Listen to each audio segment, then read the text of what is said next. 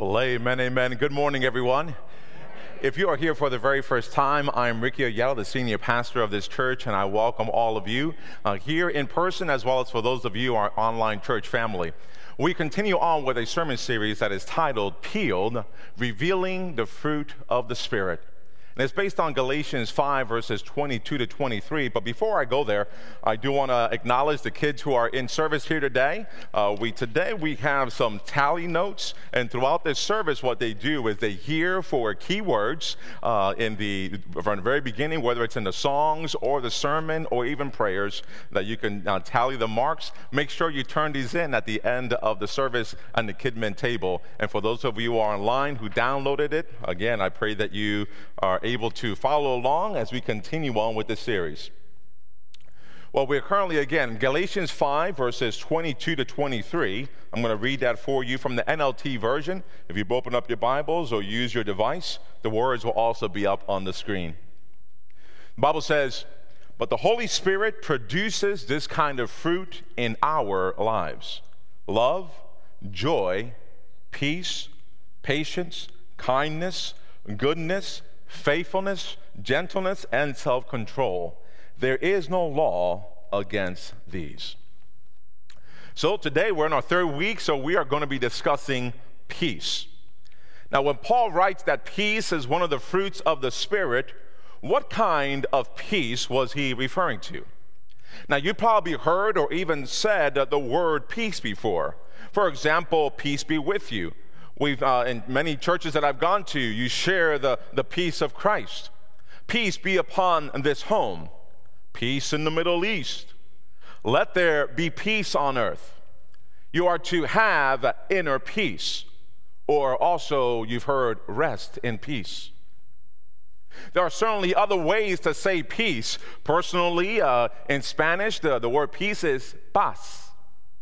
And in the Hebrew word of peace is shalom, and can be used both to mean more of a salutations like hello or goodbye.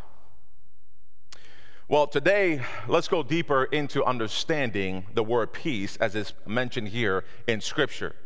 And I plan to share it in three ways. They are the peace of heart and mind, the peace of God, and peace with others. We can begin with the gift of peace that Jesus referred to on his last day with his disciples. We turn to the book of John, the Gospel book of John, chapter 14, verses 27. Jesus says, "I am leaving you with a gift, peace of mind and heart. And the peace I give is a gift the world cannot give. So don't be troubled or afraid." Then on John 14, verses 32 to 33, Jesus saying here, "But the time is coming.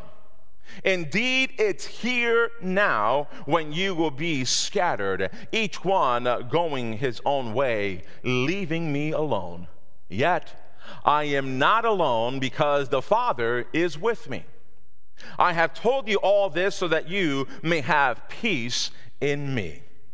Here on earth you will have many trials and sorrows, but take heart, because I have overcome the world."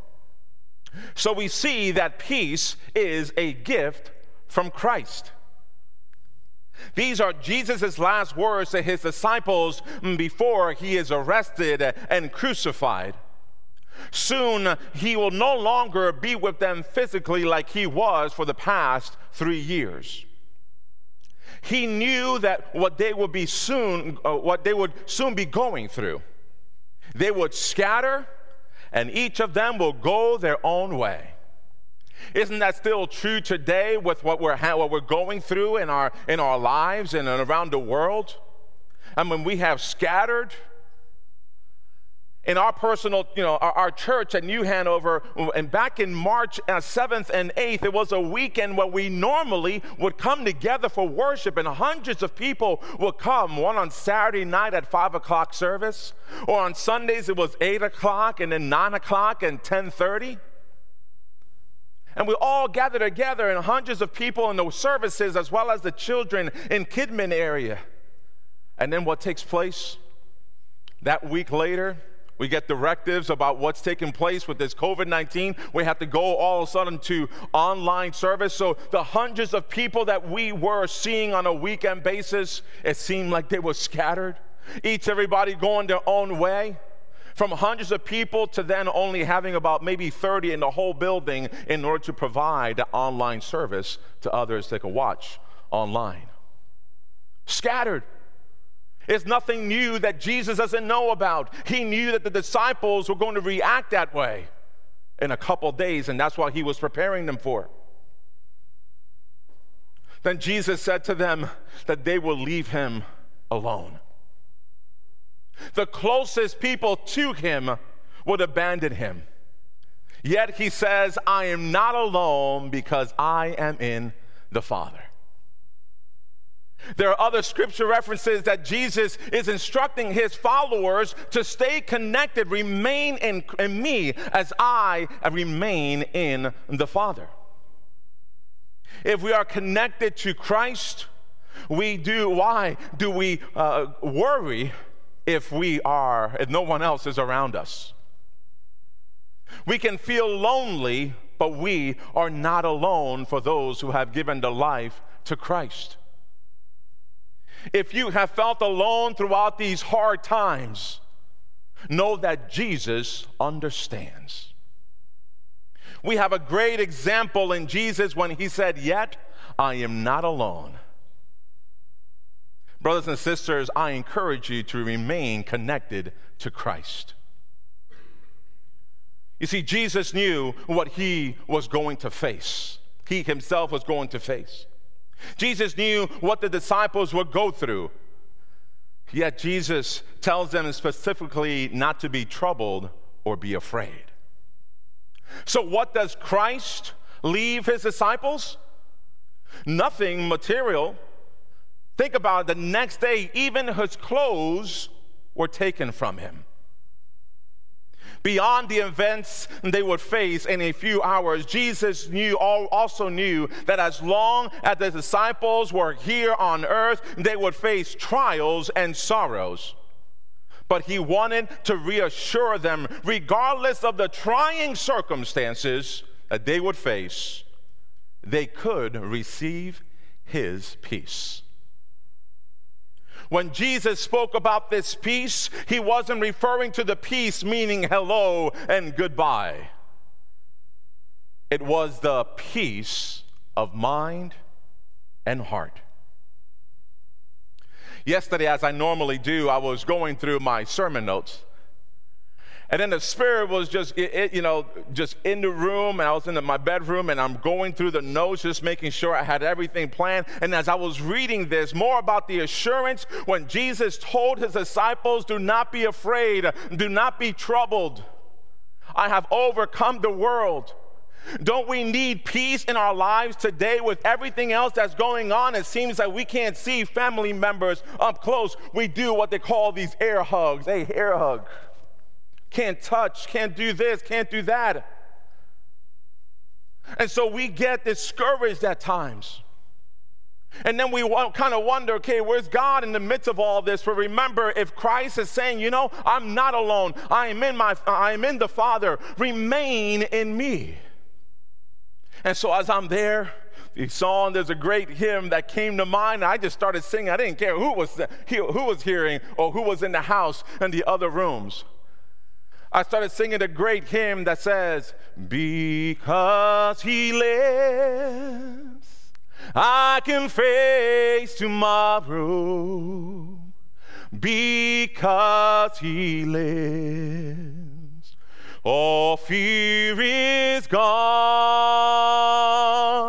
Because I know he holds the future. My life is worth the living just because he lives. Amen, amen. Praise God. In the midst of everything that goes on in our lives, we have to sometimes just be still and be at peace. And then God and through the Spirit will be able to touch us. You may not sing like that, but it doesn't matter. It's more about what you're receiving that you can sing unto God, more about the reassurance that He has overcome the world. And because He lives, we can face today and we can face tomorrow. Can I get an amen? Amen. His peace would be a balm to our souls, a spiritual resource in difficult times.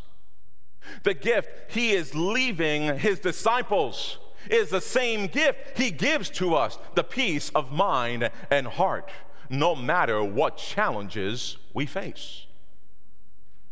You see, Paul knew what a precious gift this is. In Philippians chapter 4, verse 7, he writes this: "Then you will experience God's peace, which exceeds anything we can understand. His peace will guard your hearts and minds as you live in Christ Jesus." We have to remember that even though He's guarding our hearts and minds as you live in Christ Jesus. You may have experienced disappointments. You may go into depression because of dashed expectations. But oh, the blessed assurance that Christ can give us with the peace that will guard our hearts and minds, the peace that passes all understanding. When Paul writes of peace as a fruit of the Holy Spirit in our lives, he has in mind more than Jesus' peace of mind and heart. But it brings us the solace. He speaks about another kind of peace, the peace that comes through reconciling our relationship with God. So this same scripture leads us into our second point of peace today, which is peace with God. I'm going to be reading Mark chapter 4, verses 35 through 41, but I'm going to be reading from the New King James Version. The Bible says this: "On the same day when evening had come, He said to them, 'Let us cross over to the other side.' Now when they had left the multitude, they took Him along in the boat as He was. And other little boats were also with Him. And a great windstorm arose, and the waves beat into the boat so that it was already filling. But He was in the stern, asleep on a pillow, and they awoke Him and said to Him, 'Teacher, do you not care that we are perishing?'"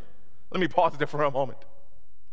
How many times and how many days have we asked God similar questions, especially when we're going through trials and tribulations and sorrows? For example, God, do you not care that people are dying? God, don't you know that what we're going through in the trials and tribulations? God, why am I going through these storms of life? Jesus, are you asleep? We're taking in too much water.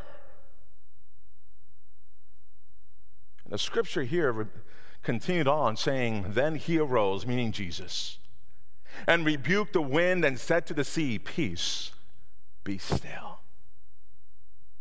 And the wind ceased, and there was a great calm.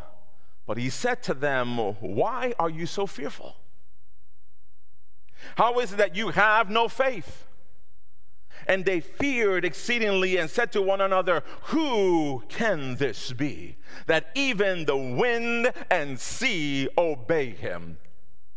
I know that those disciples had that question, and I know that people today have that question. Who is this Jesus? Well, who can this be? It is the Lord and Savior I have decided to serve and follow. It is the Lord and Savior to you as my brothers and sisters in Christ. For those of you who have not yet received and accepted Jesus into your hearts, into your minds, into your life, it is the Christ that has been gracious to give us another day of life where you can decide and have an opportunity to decide to accept Him as your Lord and Savior to do so.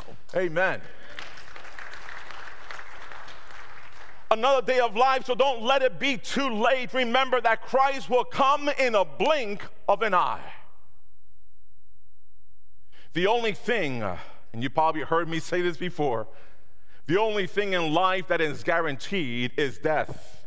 But those who believe in Christ, but those who believe in Christ will experience life after death. That's where our faith is. Until that happens, we can experience God's peace to live life. Why not live in God's peace? Why not rest in peace before you rest in peace? We can have peace with God because Jesus has made our relationship with Him whole.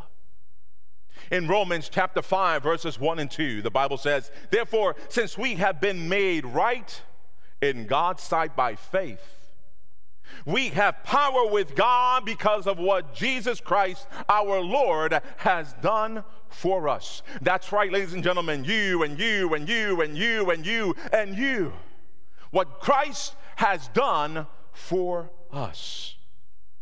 Because of our faith, Christ has brought us into a place of undeserved privilege, ladies and gentlemen, where we can stand and we can confidently and joyfully look forward to sharing God's glory. Amen. And lastly, Paul tells us of the peace that comes from living in harmony with others. Our third piece for today's message is peace with others. Let me share a few scripture references with you.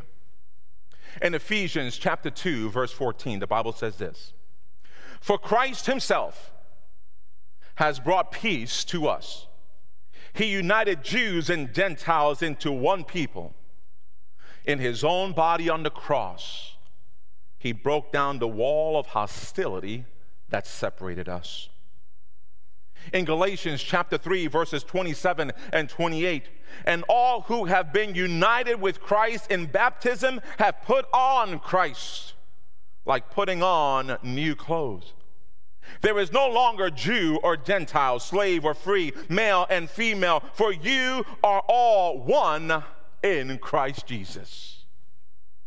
In Romans chapter 12, verses 17 through 18, "Never pay back evil with more evil.